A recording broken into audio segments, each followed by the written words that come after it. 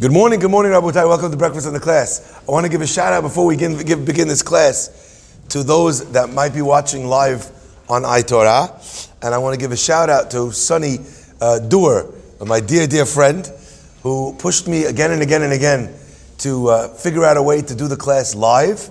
And we actually are doing the live stream. And it's been quite a few days because it's a little bit technical to be able to get it set up that we've not been able to do for the last couple of days. But Baruch Hashem, now we are live streaming there and as well on all the other platforms as well. So we did that not at the expense of anything else, but in addition to everything else. Be'ezrat Hashem, a person, all of us in our Avodat Hashem, should only seek to do more and never to do less. My friends, today's breakfast and class and the learning for this entire week is dedicated by the Torah Center founders, Michael and Joseph Gad and families, dedicated in loving memory of their father, Naftali ben Leah Venisan Gad. We want to thank everyone who's joined us in the Daniel S. Loeb Torah Center, and we'd like to extend an invitation for any of you who'd like to support all the Torah that's coming out here on a monthly or yearly basis, as well, to get in touch with myself or the Beit Knesset on info@ejsny.org. Today's class is dedicated Le'ilui Nishmat Rachel Bat Moshe, sponsored by the Haruni family in Las Vegas. George, we wish you condolences on the second anniversary of the Petira of your mother. Also for the Refuah Shlema of Eliyahu Shimon Mazal Fortuné and Chana Bat Simafega, and dedicated loving memory of David's father Elliot Kanbar. Leilu Nishamat Eliezer ben Chanan and Shiloshim. Eliezer ben Chanan, sponsored by Stacy and David Kanbar. Hashem should bring you and the entire family Nechama. And dedicated in honor of Ami Elisheva Simon's 60th birthday, the 19th of Shevat. A beracha for her good health, success, and long life in Torah and mitzvot. In her merit, may we all merit to see the coming of Mashiach Tzidkenu, Amen. Sponsored by James Simon and sponsored by David E. Ash in honor of you and your substantial capacity to do good today and every day. We also have a beautiful contingent with us here from Brazil who listen all the time and who are finally here to see and to join us in the daily breakfast in the class live. Hazaku Baruch. My friends, let us begin. We find in our parasha that Paro does not heed the warnings of Moshe, and Moshe tells him, listen, if you're not careful, I want you to understand that the makot are going to come your way. And the first makah is Dam, Tzifadea, Kinim, Arov. Our Chachamim tell us that the makot were not random plagues, but rather they were calibrated to do two different things. One was to be able to illustrate HaKadosh Baruch Hu's mastery over everything in the world. So, Hashem illustrated that He was the king over water, over sand, over air, over light, over darkness, over the bugs, over the animal kingdom, over reptiles, over fish. Every part and parcel of our universe was touched by the makot. And it's interesting to realize that there isn't a single thing or category of thing that was not struck when it came to the makot. So as an example, even the stars in the sky during the makav choshech, their light was put out. Okay? The air that they were breathing, as an example, we know was affected as well by choshech in the second 3 days, where the air became thick. So literally, the viscosity of the air changed. The physical properties of air changed. When you look at the makkah of Shechin, we find an airborne disease where boils are literally covering an entire area. It's unbelievable. So what does that element tell you? That sickness is governed by God. And who gets sick? And how sick they get. It's unbelievable. So every single thing was delineated in the story of the makot.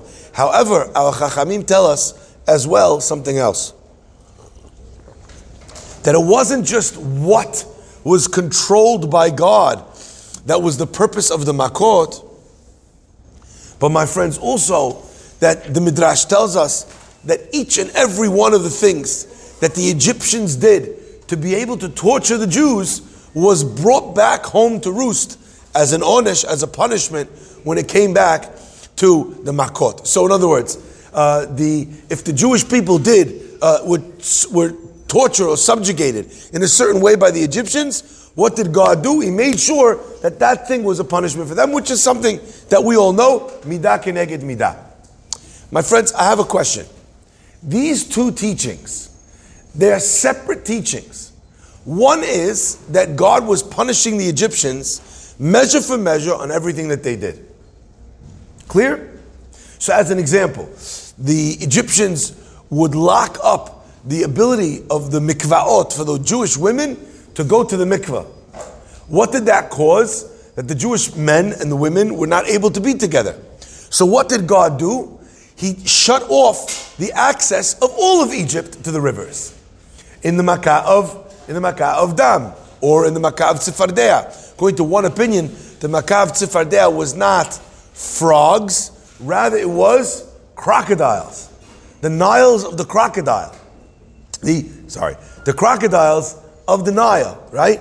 And therefore, anyone that would go down to the water would be torn apart. So my friends, you're looking at this and you're seeing a tit-for-tat punishment in the Makot.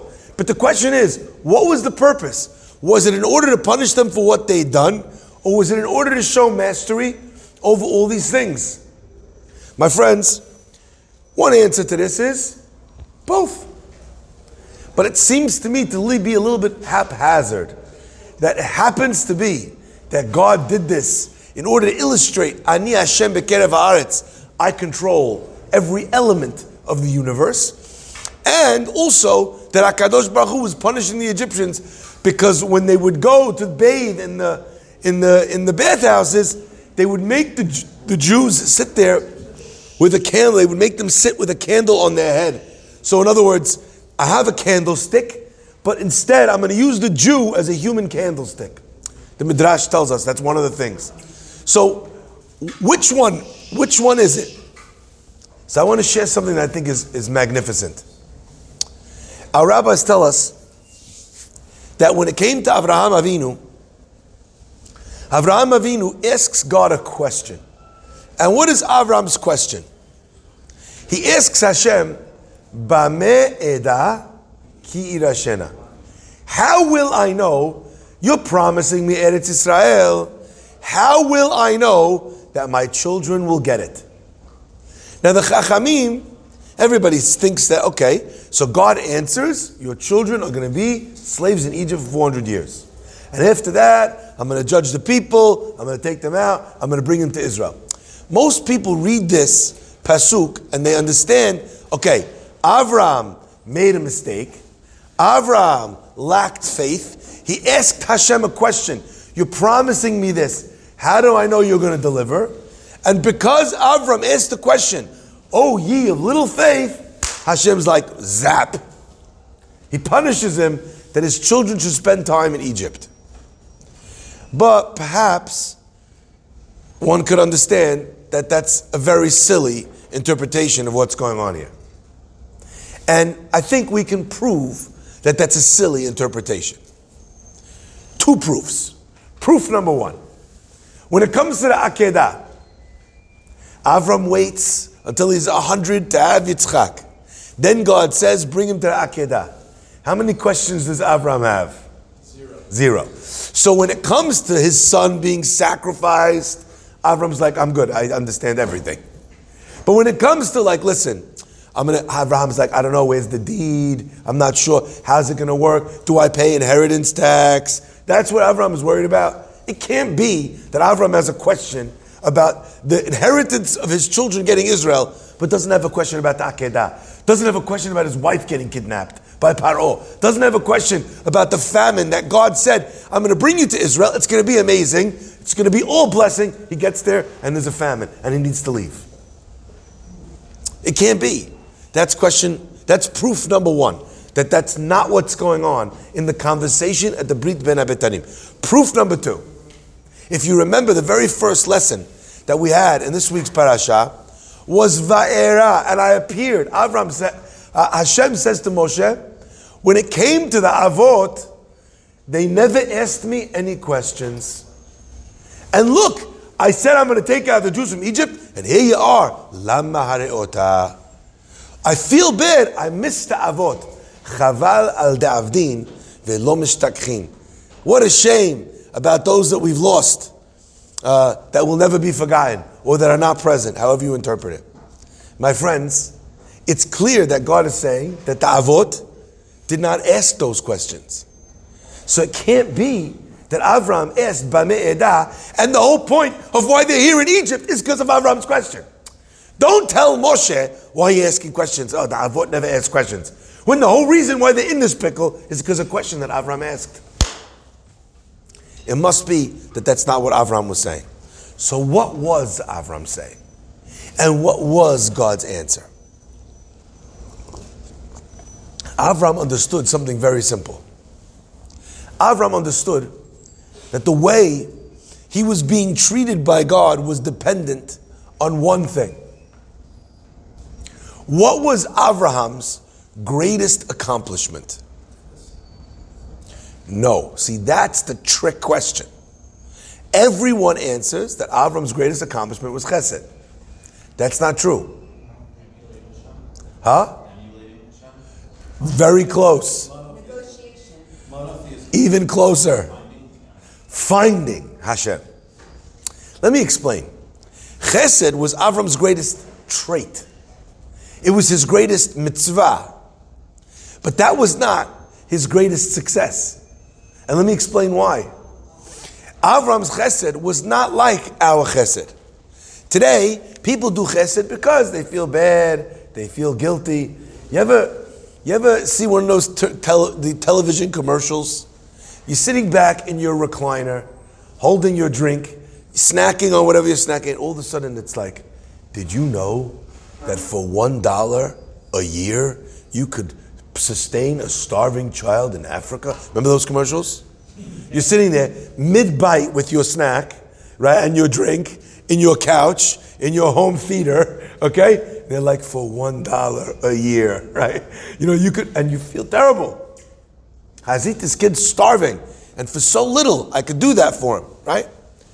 Our chesed, a lot of times, is driven by guilt. They tell an amazing story. I can't remember who it was with, so I'm not going to say it incorrectly. A fellow comes to raise some tzedakah. I think it might have been the Brisker Rav. He comes to raise some money for tzedakah. He walks in and the rabbi gives him a donation. Tells him his whole heartbreaking story. Rabbi gives him a donation. Guy turns around, walk out, rabbi calls him back, gives him another donation. He says, what's this? He says, you told me your story, my heart broke for you. I felt so bad, I felt guilty. I gave tzedakah because I felt guilty. I gave tzedakah because I felt bad. I don't want to give tzedakah because I feel bad. I want to give tzedakah from a good place. Not where it's making me feel better, but rather it's about doing kindness with another Jew. My friends, Avram's kindness was unlike our kindness. His kindness stemmed from the fact that he had found HaKadosh Baruch Hu. In a world that did not understand the God, he had found Hashem. In a world that believed in polytheism to the max, in idol worship, Avram found God by himself. And he finds God, and he does it with his intuition, with his knowledge, with his intelligence. And he asks himself at the end of that question, he asks himself, if everything here came from something, what was the original cause? What was the first cause? He discovers God. And then he asks himself, the Ramchal says, the last question, he says, if there is a first cause and that is God, that means there was a moment when God was here and the world was not. What made God create the world? Why would a being that is infinite, that doesn't need anything, that has no limitations, why would he create? And Abraham understood, Olam chesed yibaneh. God created the world in order to do kindness with its inhabitants. The minute Abraham understood that, he therefore became the pillar of chesed. But that actually is not the first place goal. It was the second place goal. His desire in doing chesed was to emulate God, which is why Avram gives the guests everything to eat. And then when they come to say thank you, what does he say? Don't thank me. Thank HaKadosh Baruch Hu. Say Birkat HaMazon. My friends, Avraham understood that the greatest kindness in the world was to introduce a person to God. There's no greater kindness. You could give a person a lot of things, but there's nothing that you could give someone more than the awareness of their connection to HaKadosh Baruch Hu. Imagine, as an example, you see a prince who has no idea that his father is the king. Imagine you give him $1. Imagine you give him $1,000. Imagine you give him $1 million. You buy him a house. You give him a bed. You give him a job. None of that. It all pales in significance to the kindness you could do for him if you said to him, I'm giving you nothing, but I'm giving you the biggest gift in the world. Your last name is Habsburg. Go down the block, knock on the palace door, and tell them you're the king's son. What could I give you that would match that? Nothing. That's why Avraham, in finding God, decides to spend his life doing chesed by way of creating nefashot. Hanefesh asher asu becharan. They create souls. How do you create a soul?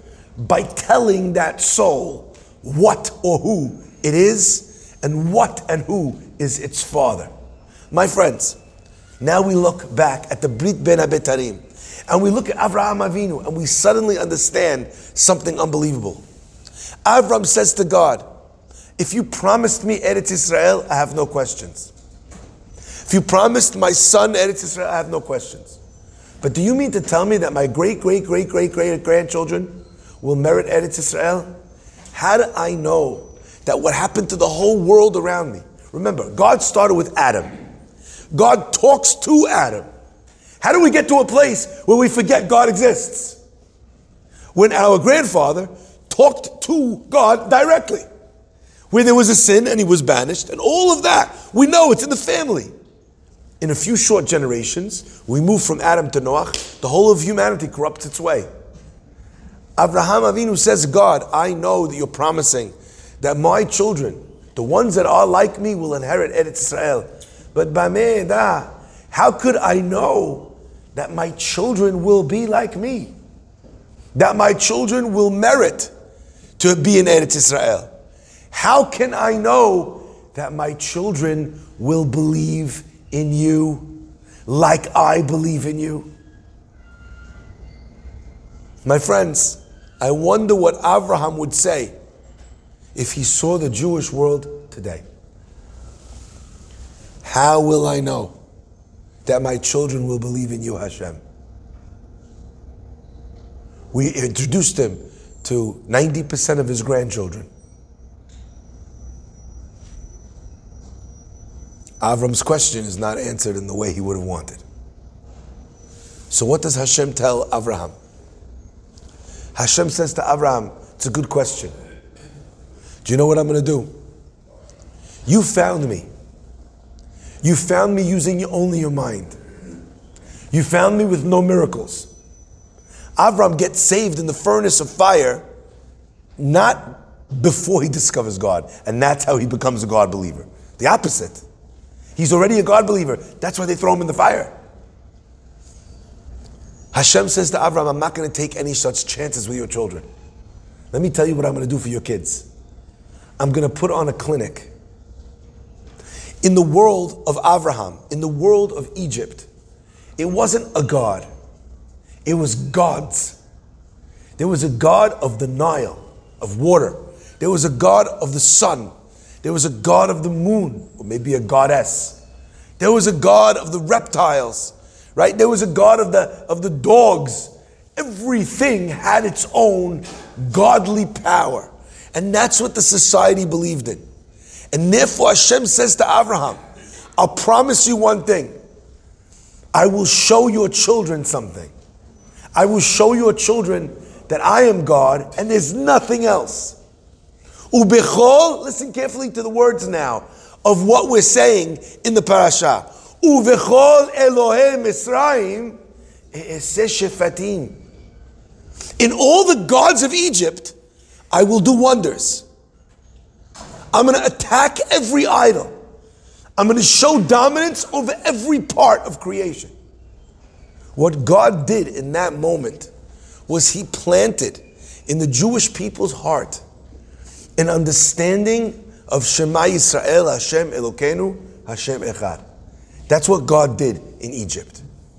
But my friends, it wasn't just that God was showing random dominance over everything. But what He was doing is, there's two ways to pick a winner. One is by choosing which is the winner, and the other is by eliminating all of the losers. One has a chance that you're wrong, and the other has no chance that you're wrong. Avram picks a winner. Avram finds Hashem. Hashem says, I'm going to shut the door on every other door in the hallway, and they'll only have one door to come to, mine. But my friends, what were the Egyptians doing? Is it a happy coincidence that every makkah that God wanted to be able to illustrate His dominance, the Egyptians had randomly subjugated the Jews in that area? No. Exactly what God was trying to do was what the Egyptians were trying to do. Let me explain. When the Jews came down to Egypt, what did they bring with them? What is the first thing that happens when Yaakov Avinu comes down to Egypt? Sorry? Incorrect. That precedes Yaakov. The minute Yaakov, as the symbol of Jews, comes down to Egypt, what's the first thing that we read? The Nile rose. Nope. Well, to be more accurate, he did not hug Yosef. Yosef hugged him. What was the first thing, therefore, that happened with Yaakov in Egypt?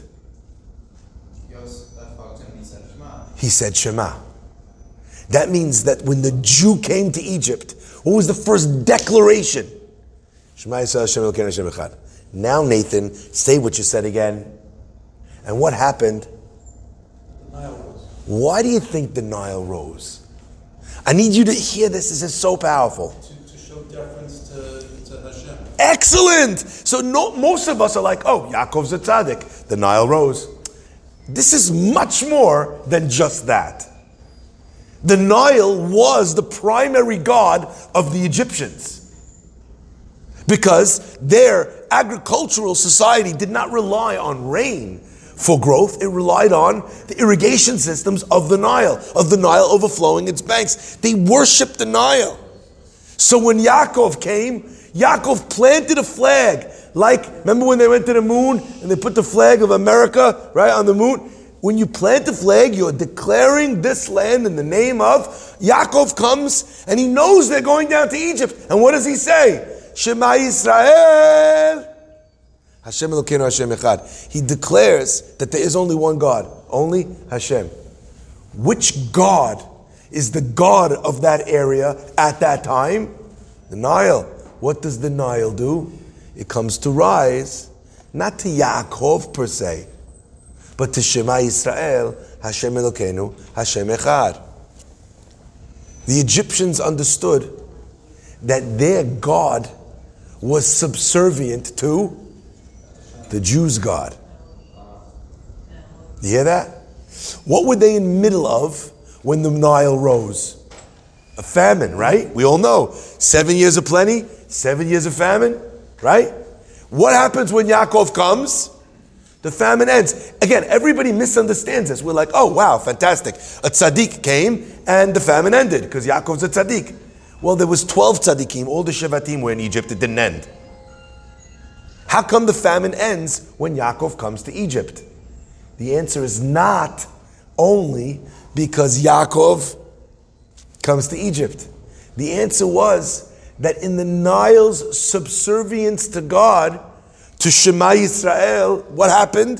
The Nile needed to defer to HaKadosh Baruch Hu. Where does famine come from in Egypt? The Nile. That's why in the dream, where are the cows coming from? The Nile. Fat, skinny. Where does that come from in Egypt? The Nile. My friends, if that's the case, we start to understand what the Egyptians were doing. They weren't only trying to subjugate the Jews. They were trying to subjugate the power that subjugated their power. They were trying to override the power of Ammonai. And now you hear the words of Paro, and they're much sharper. He says, Moshe, who you hear from? And Moshe says, the last words in the world that Paro wants to hear. I come in the name of Ammonai. Master, Lord of the Jews. Shelach et ami, send my people and let them serve me. And what does Paro say? Mi Hashem, asher eshma v'kolo. What is Paro saying? I never heard of God? No. The Egyptians, they know very well who God is. They know very well what happened with Yaakov. They know very well. What he's saying is, look around you, Moses. When you came, Ammonai defeated the Nile. But in the 210 years since, where have we been? Where has your God been? Trumped by our God. So the plan to subjugate the Jews was a much larger plan. And my friends, that is what Hashem tells Abraham. Ubechol Elohei Mitzrayim e'eseh shefatim. They took away from you. And how did they do that? They found every god under the sun, and they figured out how to force that on the Jewish people. And that, my friends, created doubt in the heart of the Jewish people. I mean, it's hard to keep emunah when for 200 years you're enslaved, when you're seeing sacrifices being brought to all these other gods, and it seems like, I don't know, from afar, it seems like their God knows what he's doing. Our God, what is he, out to lunch? We read at the end of the story of Egypt, and the Jewish people believed in Hashem and Moshe Avdo. What does that tell you? That up until that point, they were deficient in their belief in Hashem and in Moshe, his messenger. My friends, what the Egyptians caused was a lack of faith in the Jews. The Egyptians didn't do that by accident. They did it on purpose. That's why those two things are really the same. When God said, I'm going to defeat every power, what was Hashem also punishing the Egyptians for? For everything that they did. What did they do? They did everything that the Jewish people should find power in everything else but their own God. So they would think that there was no reason to turn to Hashem and to pray. My friends, I want to share 2 points with this, and with that will end, and they're very brief. Point number 1 is that a person needs to realize that when they do damage to somebody, there are 2 judgments that happen to you. Barminna, not you. There are 2 judgments that happen to a person when you damage somebody, when you cause them damage. Let's say it's in business, let's say it's something else. One thing you're going to have to pay a price for is the actual damage you caused. You took $100,000, right? You denied them, you cut them out, you took their commission, you stole the sale, whatever you did, you're going to have to pay for the damage of what you took from them. That money. That's going to come back to haunt you. Okay? That's the first lesson. Obvious. However, what we're learning here is that there's a second thing you have to pay for. If you caused in this person a lack of faith in HaKadosh Baruch Hu, you're going to pay the price for ruining his faith in Hashem. If he lost faith in humanity, decided not to trust people anymore, you're going to pay the price for that ruined faith in your life. You know why? Because God looks not only at the actions that took place, but also at the depth of feeling that happens within the person's inner world. That's lesson number 1. How careful we have to be with hurting other people. Because it's not just that we need to make up for the thing that we took, But the thing that we took, the damage that we caused, the hurt that we brought, it has a knock-on effect in the person's inner world. And Hashem is looking. And God says, Egyptians, you cost my people faith. I'm going to restore that faith at your expense. The second lesson, my friends, is in our own understanding of what Borei Olam is and does. We need to be able to drive home into our consciousness this mastery of HaKadosh Baruch Hu over everything. I was thinking the other day in prayer, we say a lot of different specific things in the prayers. Hashem is Shomea Tefillah, Hashem is Rofeh Kol Basar Maflila Asot, Rofeh, right? He's Rofeh Rahamam Ne'emanata. You know, you are what's it called? Hanuna Marbel Esloach. We define God in 19 different ways throughout the Berachot. However, my friends, God has many, many, many other names. And a lot of times, maybe one of the challenges of the Amidah is that even though there's 19 Berachot, I kind of feel that we focus in so strongly by repetition on these 19 things, we forget all the lanes in between those 19 things. Let me give you a way of understanding that. HaKadosh Baruch Hu, He could heal a person because He's a good doctor. But there's another thing that God could do. Another thing God could do. You know, in the olden days, they used to tell people who suffered from difficult breathing or other elements, they would tell them to go to certain climates. So in all the Sfarim you find that great tzaddikim, they moved to a certain town, they moved to a certain place, and their breathing issues or whatever it was went away because the air in that place was different. My friends, does God need to heal you? Maybe all God needs to do is change the weather or get you a job in a new city. You see, a lot of times, what we're focused on is El Rofeh Rahamam Ne'emanata. Hashem, please, I need help with Chonin Adat. Hashem, make me smarter. I'm dealing with the situation. Hashem doesn't have to make you smarter. It's not the smartest people that come up with the best ideas all the time. Sometimes a person who just got lucky. So if you're sitting there in your 19 lanes, you're forgetting that God put out the sun and the stars and the moon. You're forgetting that God caused the alligators to come, that God brought animals from every climate and every region down to Egypt. If you were praying for wild animals in Egypt, what would you have prayed for? Hashem, please let the local crocodiles, do their job. No one is praying for a polar bear to come down to the Giza pyramids. And yet, a polar bear came down to the Giza pyramids, Chachamim tell us. There's things that God could do for you that you haven't even thought of. So go back to Egypt in your mind. Recognize that Abraham's question, how will my children, how will they believe? Hashem says, I'm going to give them a template for belief that will last them a lifetime. Until this day, even in a super secular person, every single Jew, secular, not secular, knows about Passover. The single most done mitzvah in all of the Torah is Seder night. The Maxwell House Haggadah. My friends, that Haggadah in a house that has no Judaism is the result of the promise that God made to Abraham. They'll refer back, they'll tell the story, and you know what? Maybe it won't make a difference to generation X or Y or Z. But you know what's going to come after Generation Zers? We're going to start all over again. We're going to go back to Generation A, Generation Avraham. Hashem should bless us to see the proliferation, like it says before the coming of Mashiach, Umale'ah ha'aretz de'ah et Hashem, and the world will be filled with the knowledge of God, speedily be'ezrat Hashem, in our days. Baruch Adonai le'olam.